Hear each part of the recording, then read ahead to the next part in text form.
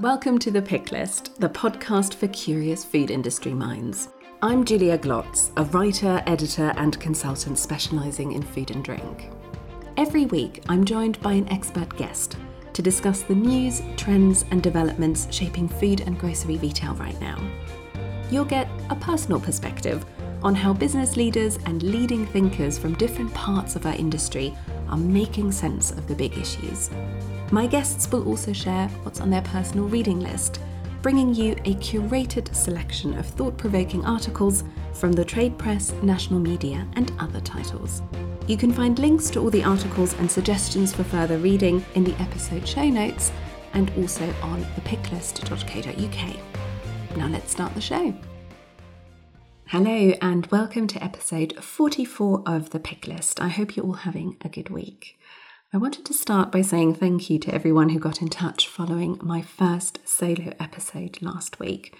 When I sit here in my living room, huddled over the microphone, recording the podcast, it's sometimes quite hard to picture you out there listening to what I'm recording.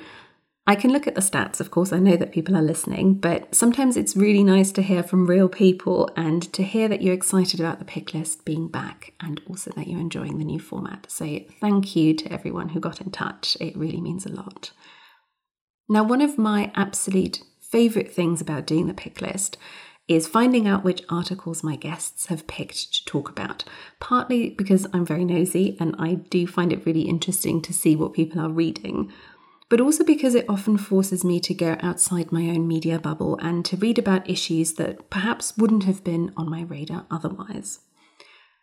And that's precisely what happened with my guest this week, Falu Shah. Falu is the founder of Howdah, a brand of Indian snacks that's listed in Sainsbury's, Ocado, Harvey Nicks, Selfridges, lots of other independents. And so Falu has a really interesting perspective on the snacking market, and you'll hear us talk about trends and the rise of the at-home bar snack in particular, but she's also very purpose-driven and wants her brand to give back. And what she's done is she's partnered with a big charity to provide one free school lunch to a child in India for every bag of Howdah snacks that's sold. And this is really reflected in the article she's chosen as well. One of the pieces she picked for the show is about the impact that COVID has had on the education system in India and growing concerns about children dropping out of school and being pushed into child labour. Falu grew up in Mumbai herself, and she talks really powerfully about why education is something that's incredibly close to her heart. And she also talks about the importance of sustainable giving and how she thinks food and drink brands, including brands in the UK, can help. She has a really great story to tell, and I certainly appreciated having my attention drawn to what's happening in India and taking a more global perspective. So that's coming up in a moment, but first, let me bring you up to speed on the big food and grocery retail stories from the UK this week. It was all about CO2 this week, of course, as a temporary halt in production at 2 chemical plants threatened to derail food and drink supply. As I record this, the government has managed to strike a deal to restart CO2 production at those 2 sites, which means the most immediate crisis looks to have been averted. But of course, there are concerns about higher CO2 prices driving up food prices further down the line as well. And of course, more generally, the supply chain remains under enormous pressure. In the pig sector, for example, trade bodies this week warned that almost 100,000 pigs are backlogged on farms because of the CO2 shortages, then compounding other existing issues, particularly around labour shortages. Staying with the supply chain crisis, there were warnings this week of the potential return of panic buying at Christmas. Tesco was among the companies to have been reported to have expressed concerns in a meeting with government officials about the possibility of panic buying, particularly if HGV driver shortages persist. Various food industry bodies are also sounding the alarm over potential shortages at Christmas unless the government take urgent action and issue emergency visas so companies can recruit from abroad. Aldi became the latest retailer to trial checkout-free stores. The discounter is set to start testing the technology at a store in London, which will shortly open to the public. Asda, meanwhile, is to trial driverless delivery vans. This is in partnership with a self-driving vehicle company called Wave. And again, that trial is due to take place in London, kicking off at the start of next year and running for 12 months. Morrisons was reported to be moving into food service wholesale, supplying pubs, restaurants and hotels thanks to a partnership with an online portal that allows businesses to order directly from suppliers. And M&S is looking to accelerate its digital transformation with its first venture capital investment in 2 decades. It's put nearly £20 million into a new technology fund managed by a company called True. And part of the idea is that the investment will help M&S get early access to emerging tech as well as to new thinking. Compass Group and Oxford University have been doing some interesting research on the impact of eco-labels on people's food choices. There's a write-up on the study in The Guardian this week. Not much in the way of specific facts and figures at this stage, but certainly some interesting observations around how labels and also product descriptions can drive consumer choice. Finally, vegetable oil sprays that help consumers manage their fat intake. Those have been around for quite some time. But now Saxa, the brand owned by Premier Foods, is looking to do the same for salt. It's launching 2 sprays, one in a sea salt variant, the other one a salt and vinegar version, that are designed to help people cut back on salt. Those are the key headlines this week. You can find links to all the stories I've mentioned in the episode show notes and on thepicklist.co.uk. And now, here's my conversation with Falu Shah. Falu, welcome to The Picklist. Thank you for being my guest. Julia, thank you so much for inviting me. Now, it's great to have you on the show. You are the founder of a brand called Howdah, which makes authentic Indian snacks. Tell us a bit about Howdah. How long have you been going? What sorts of products do you do? And what is the brand all about? So Howdah is all about bringing authentic Indian flavors to the British market. I've been a big foodie, Julia, all my life. I grew up in Mumbai now. And growing up in a traditional Indian household, I was very fortunate to be exposed to home cooking from my mom, grandmother, and neighbors. There's so much sharing of food in India. And also living in Mumbai, I was lucky enough to get exposed to a lot of street food. When I moved to this country, I used to walk up and down the grocery stores and especially snacking, I was looking for those flavors. And there wasn't much, other than crisps in those days when I came here, there wasn't a lot of choice. So I always wanted to bring those Indian flavors to this market. I started looking at this more seriously and soon realized that there was a gap in the market. There was premium Indian flavored snack was definitely missing, but there was also a demand. Indian food has been the most popular, one of the most popular Friday night food for people. They know this food, they understand the flavors, but yet nobody was doing anything in the snacking category. So I've brought to the market these 4 flavors. We've got 4 snacks at the moment: Bombay Mix, Masala Dippers, Onion Bhaji, and Bakawadi. And the Bakawadi is my favourite because you very kindly sent some samples as well, and I can attest they're delicious. But they're an interesting one, aren't they? Because they're a spicy yet sweet snack, and that was very unexpected.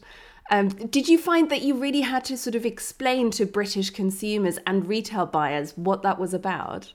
Absolutely. I think educating customer to these flavor profiles has been one of the challenges which we are working with, because Indian food in people's mind is curries and Bombay Mix. And getting these flavor profiles, which is sweet and spicy, together, we've seen in recent time lots and lots of products are bringing those flavors together.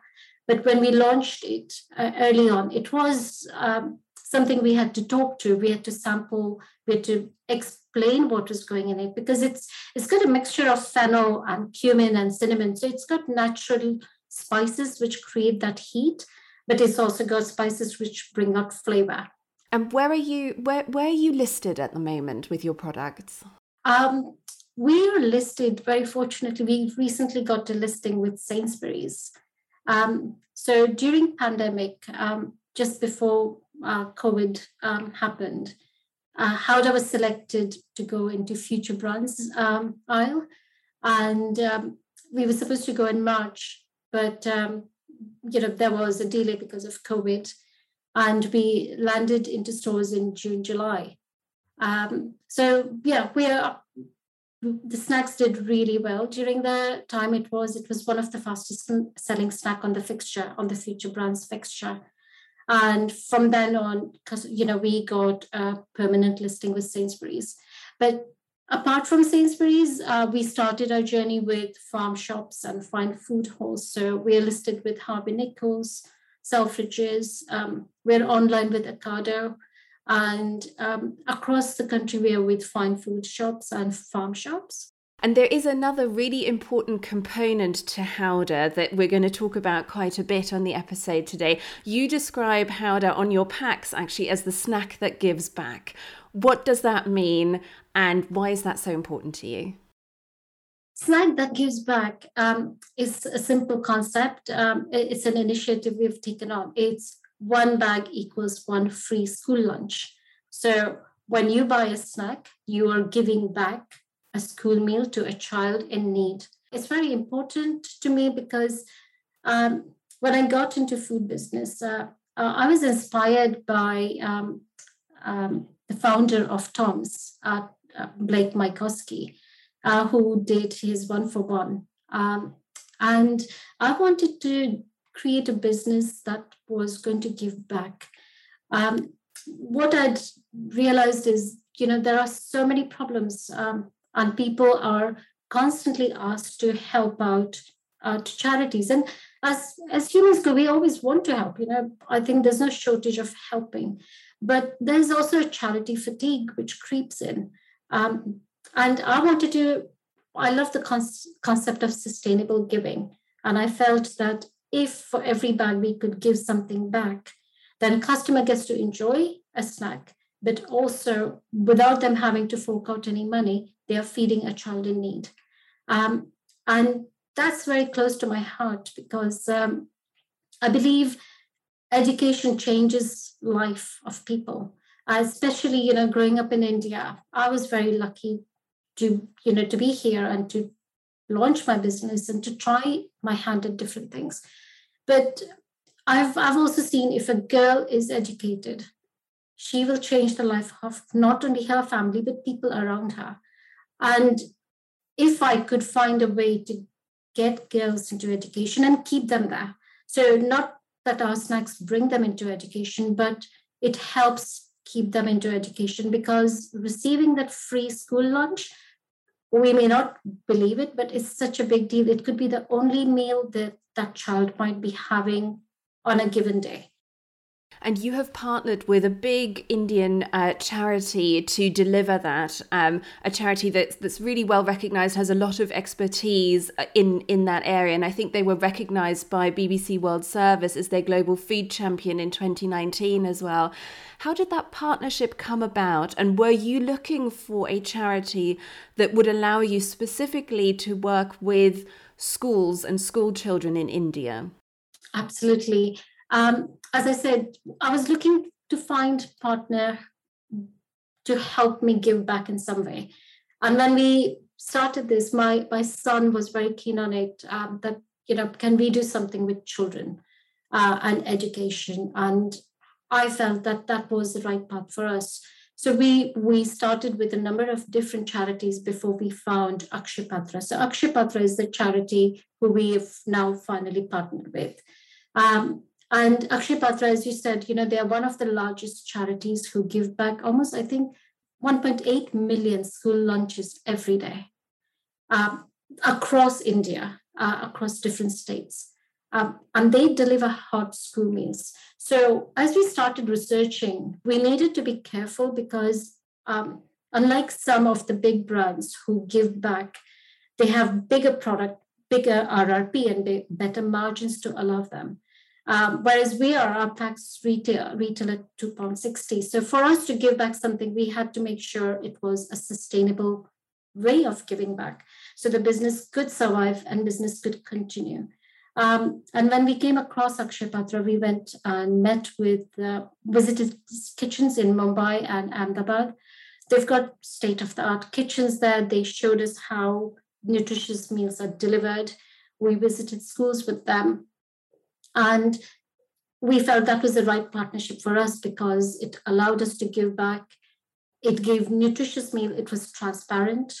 And it's transparent. It's important to be transparent to our customers that, it's one meal, one bag, one meal. There's a simple calculation. You don't need to think if we are profitable, only then we are going to give back. Ethical issues are important to this generation.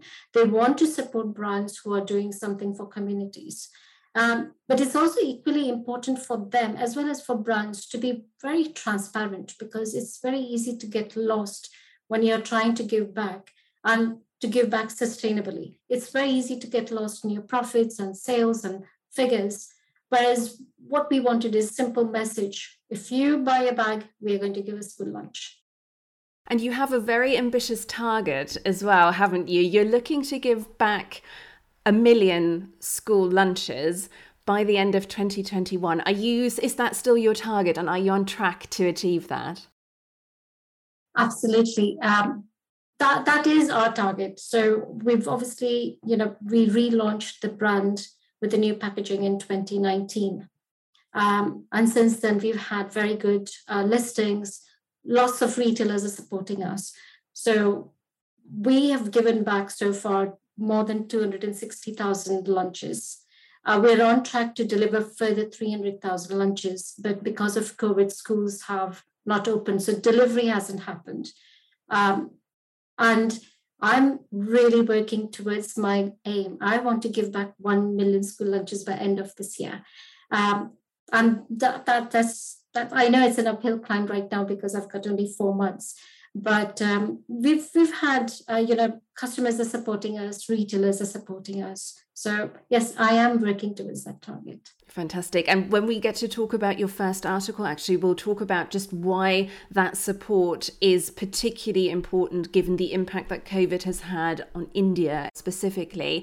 But I'm interested in what you were saying about support from retailers as well.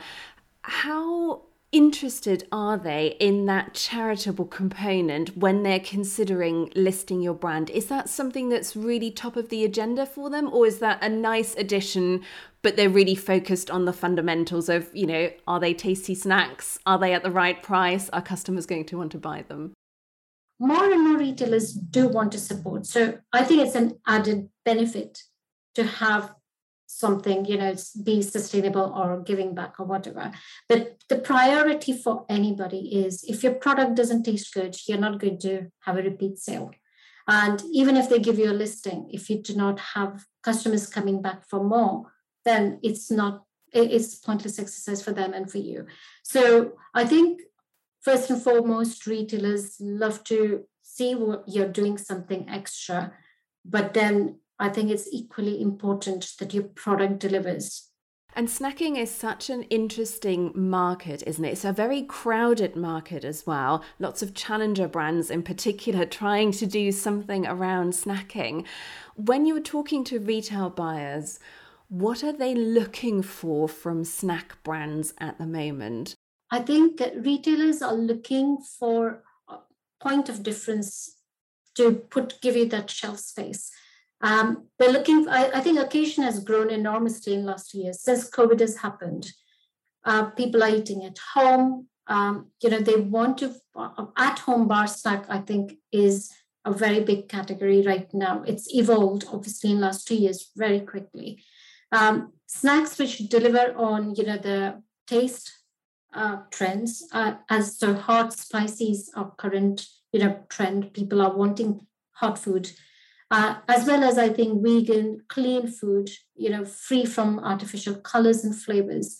Consumers looking for those key aspects in a snack. There are so many variations of crisps and popcorns. and consumer is looking for something different. Especially, I think, because of COVID, because we've been at home, people have had more time to research. They want to explore new things. They want to have those flavor adventures. And I think retailers are responding to that. And I really like what you said about this at-home bar snack as a kind of new occasion, because you're absolutely right. There obviously has been much more at-home drinking, or generally kind of, I suppose sort of more sophisticated at-home eating. And the bar snack, in a way, is a natural extension of that. I'm also interested in health and HFSS, because again, I feel like every time I'm talking to anyone in grocery at the moment, and you're laughing, because of course it's top of the agenda for everyone. How have you been affected by this? Have you had to look at recipes, or are retailers asking you different questions about health at the moment? People want healthier product, but they still want taste. So it's going to be trying to get a balance of both, because if you take taste out of the product, you're losing the customer.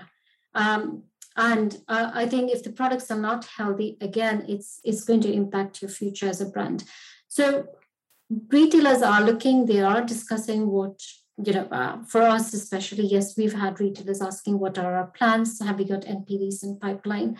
And yes, we have been working on that for a while, and we are hoping to be introducing NPDs which will respond to that. Very interesting. I'm not going to push you too much on what the NPD might look like, because I know you'll have your launch plans. But are you, because at the moment you're in sharing bags, and obviously portion control is a big part of the whole health piece. Are you looking at, when you're talking about NPD, are you thinking primarily new flavors or reformulation, or also different pack sizes? So we are looking at new flavors. We are bringing new textures, new flavors, new base component or ingredients, so to say.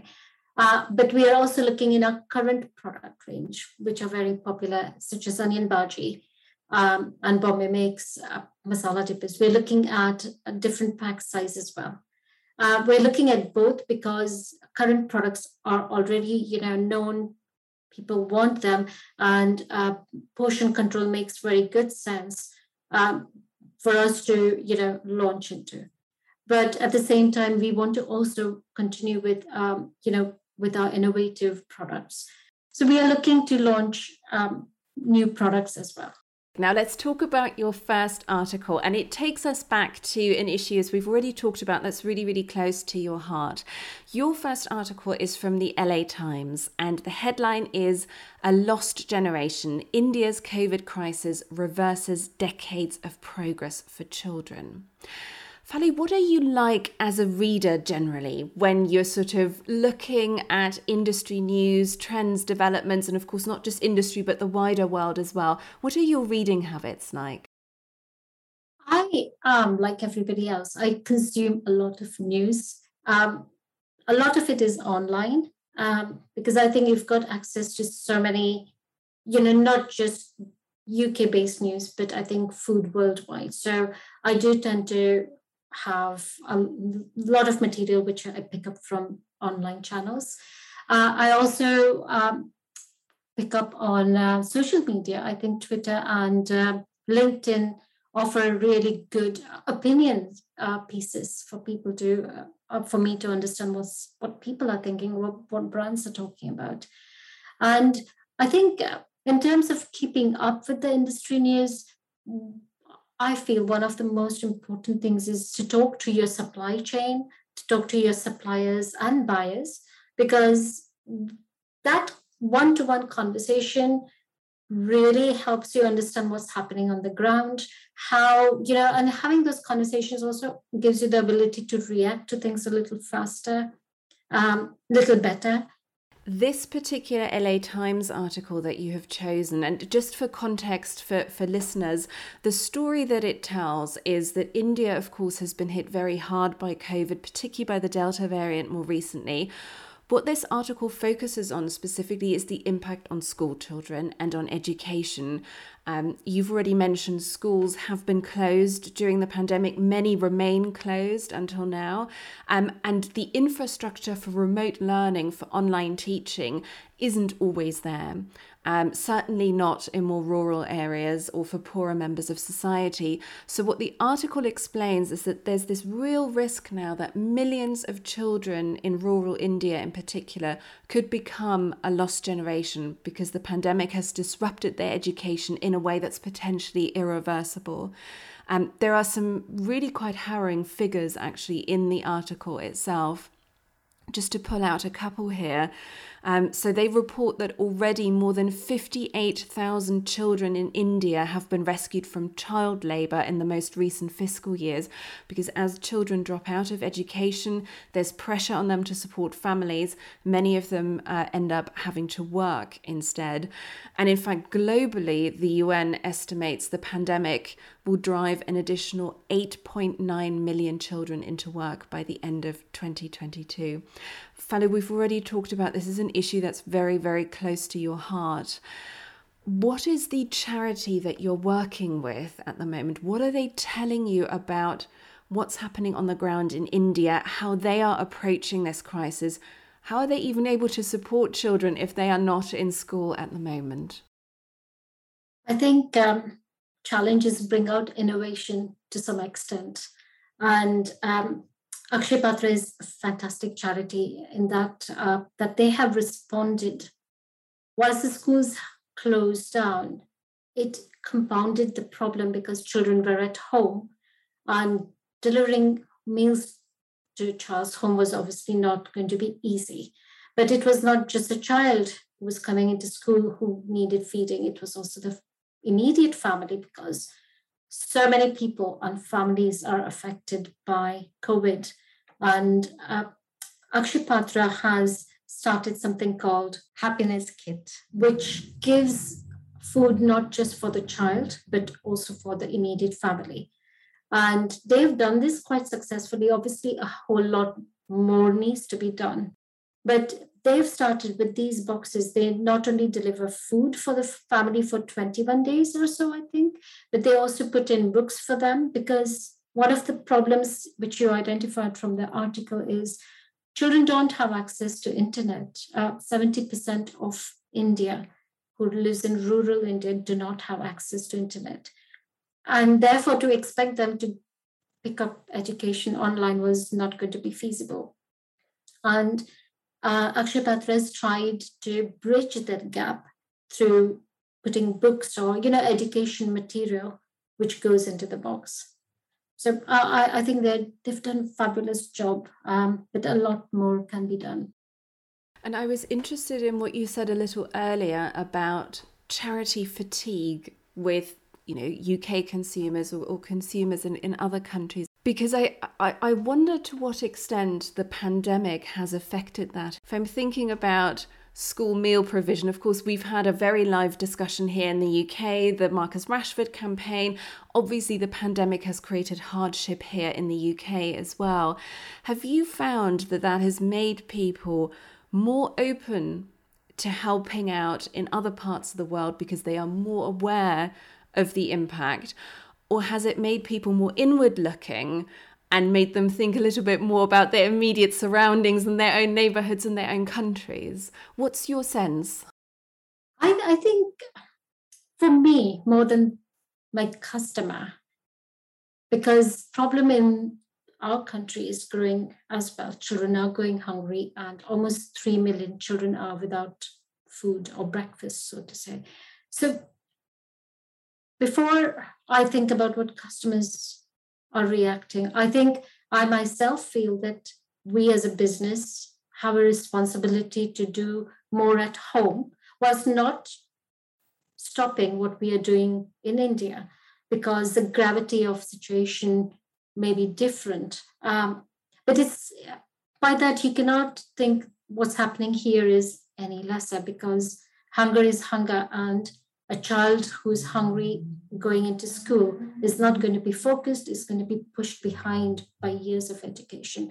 One of the problems for a business like ours is we are dictated by the packs which we sell. So if our RRP is dropping or is at certain level, there's only so much you can give back so that you stay sustainable. And to do lunch meals over here, food, give full meal over here, it's in the region of £1 to £4. So it's really something which is difficult for us to participate in. But we're looking at alternate ways that we can be of assistance.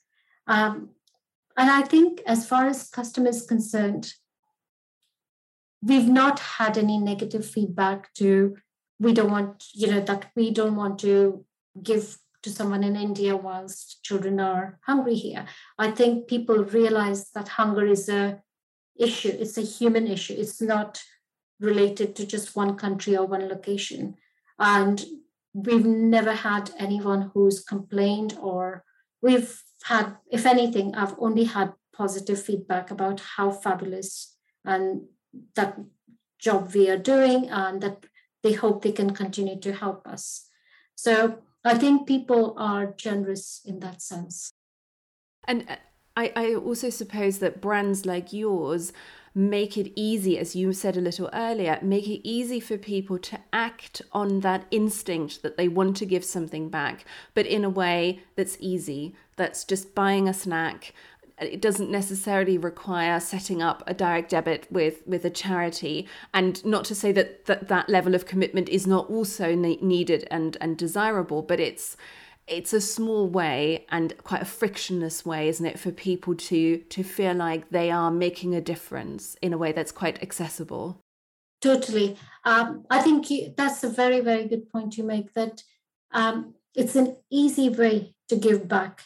And I feel if more businesses were to join in something of this nature, whereby it's frictionless, I think it's so easy for businesses to do it. And for consumer, charity fatigue does happen, because when you have to set up an account and then you get emails, and you watch television, you watch online channels, there's always a need to do more. But if there was a way for customers to give back without having to set up something, then I'm sure more people will be supporting those businesses. Fantastic. Now I want to move you on to your second article. Again, very, very topical. We're going to talk about the supply chain crisis, which of course has been top of the agenda for absolutely everyone. The article that you have picked is from BBC News, and the headline is "Food Shortages Could Be Permanent, Warns Industry Body." The industry body they're referring to is the FDF, and it's from a speech by their Director General, Ian Wright, who warned that because we're seeing structural changes in the labour market in the UK, that consumers might not be able to find the products they always want on supermarket shelves, and that this could well become a more permanent state of affairs. Falu, what was it about this particular article that caught your eye? Why was this something you wanted to talk about? The article touches on just in time. We've been so used to, as consumer, we're so used to getting what we want at any time we want. So with the onset of Amazon and dark stores, you know that you can get things within 1 hour. And we are constantly pushed into, making last minute decisions. And I think this article brings out that there will be, if there is a food shortage, if it's not changeable, reversible, we're going to have to get used to not getting anything at any time that we want. And I feel, of course, we change, consumer behavior changes, and it adapts very quickly. And I feel sometimes less is more. And probably, in some ways, whilst we don't have as much choice, it will also allow consumers to make right choices. And am I right in thinking that Howdah is manufactured in India at the moment? Have you been in any way affected by supply chain issues? Has it been harder for you to get product out of India and distributed to the UK? No. So we've been very fortunate that we've not been caught up or caught out in supply chain issues so far. We've reacted as well. We've responded much sooner. So we've worked with our manufacturer, making sure that, if there were any issues, how do we work with them ahead of time? How do we make sure that they get forecasts from us well ahead of time? So we've been very fortunate. We've not been affected by the issue, but we hear of those issues. Especially when we are moving goods around here. You've got to work constantly to make sure that deliveries are taking place on time when they are taking place, and we do fall into where priorities product is shifted faster than lesser priority products. But overall, it's not impacted us. I think we've kind of so far not been affected by it. That's very good to hear. Of course, in light of all this various supply chain issues that we're going through at the moment, there's a lot of talk about nearshoring and bringing production closer to home. Have you, as a result of what's happening in the wider industry, have you looked at your own supply chain and maybe thought about potentially moving manufacturing to the UK? So when we launched our brand, we looked at manufacturing here. What we came across is to get the flavors, get the authenticity in our product. We were not getting those flavors right once we tried, because a lot of these products are quite complicated with number of ingredients which go into it. So at the moment, we're not looking at bringing manufacturing to the UK. What we are already doing is production is in India, but we are co-packing in this country, which allows us to keep some control, and distribution is easier as a result of that. Now, the final article we will talk about is an article I picked from The Drum, and the headline is UK CMOs expect D2C to account for 30% of sales in 5 years. This is from a piece of research by Channel Advisor, and they surveyed 300 UK brand CMOs about direct-to-consumer selling. And I thought the stats were quite interesting, and it was a good opportunity to talk to you about your experience of D2C as well. Just to pull out a couple of stats for listeners here. So 97% of the CMOs that were surveyed in this piece of research say D2C channels have become a priority for them during the pandemic. I think that's probably not surprising, but 97% is pretty high. And 47% say their brand is selling more as a result of going D2C. And then the forecast, which is what that headline referred to, is that nearly 50% of those marketers at brands say they expect D2C to account for up to 30% of sales over the next 5 years. So I was really keen to understand how you have experienced D2C and how important that is to your brand now, because you have a web shop, but you also sell through subscription boxes and recipe kits. Just give us an overview of what kind of D2C you do at the moment. Omnichannel is the way forward, and it's the way for us. Because we are a young brand, we are a challenger brand, to go directly only into D2C with very limited snack offer. We've got 4 snacks. It doesn't justify us putting a lot of money into our website. What we have tried to do is we've obviously got our web store for people to buy from. And we did really well in the last 2 years on our website. There was much more footfall. People were very interested, and the purchase level did shoot up for us as well. However, we've tried to make sure we can support our retailers who are giving us the space in their store, because I believe that as a challenger brand, people want to go and see your product, want to see what it's like. And in the old days, we could sample, but obviously we can't sample anymore. But the stores are happy to start sampling. So that gives us that opportunity for customer to give a trial to us. So we are looking at keeping both channels open for us. People can come and buy from us, and we give a point of difference by giving them a trial pack of 4 or tasting pack of 8. But most of the time, we work very hard with our retailers, with the dark stores, with the online channels, subscription box companies, where they are already investing so heavily in these channels that it's easier for us to work with them. And as we were talking earlier, um, people are buying, it's an at-home bar snack. So our snacks go really well with craft beers, gin and tonics. Um, Even coffee brands are picking us up now. So it's easier for us to partner with them and get into their customer base. At the same time, for them, they're getting a very innovative snack which works with their product. So it's a really win-win partnership for us to work with them. And that's what we've tried to do. We want to make sure we remain open to all, store as well as online. So have you, on the subscription side, have you prioritized, or have you worked primarily with subscription providers that do alcoholic drinks and coffee? Has that been the focus? That yes, so we picked up on that early on when COVID hit, and soon people were wanting bar snacks with their drinks. And we reached out to subscription box companies, especially craft beers and gin and tonics and such gift hampers. Again, our snacks work very well with them. So we did reach out, and that gave us a very quick, revenue.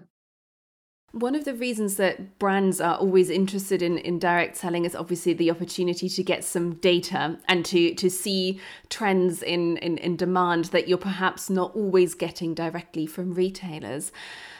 What is it like working with subscription box providers? What level of data and insight do they typically share?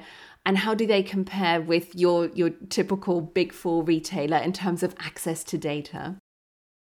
I think before I move on to access to data, one of the points which you mentioned just now gets your website lets you get closer to your customer. And one of the things which we use our website for, and we think it's really good place for us to talk to our customer, because we want our customers to feel closer to what we are doing in terms of giving back. And that story we can tell through our channel. So in that sense, having your website and to be able to live and breathe your giving back aspect through your website, tell your story, is key for us. It also allows us to gain customer loyalty, because once the customer understands what we are doing, what we see is a repeat footfall. They're coming back regularly to support us. So in that sense, website has really been important, and that data has been very crucial for us to talk to them. Going back to your question, I think it's more difficult to get a lot of data out of subscription box companies or dark stores, so to say. It's much you have a better access to data through supermarket. We do try and talk to our subscription boxes or gift hamper providers if there was any way they could share more data and understanding, but it's not something that's easily available. And it's still quite an emerging or nascent part of the market as well. So perhaps it'll take a little bit more time for some of that data to become available. So Falu, we're nearly at the end of our time together, but can you just give us a bit of a sense of what you have planned for the next 6 to 12 months? What's next for Howdah? You've already talked about NPD. Do you have any other plans you can share? Absolutely. Customers are looking, we are so aware of our environment and how to reduce our packaging and make it more recyclable or environment friendly. That's been on my mind for a while. Whilst it's been difficult because snacks need long shelf life, they need freshness, therefore you end up having to use foil, and it's not very easy. Our packaging is quite complex to recycle at the moment, because whilst we use paper, we also have to use foil. But I'm really excited to say that we are running trials, and one of our new product will be coming out in recyclable, 100% recyclable packaging.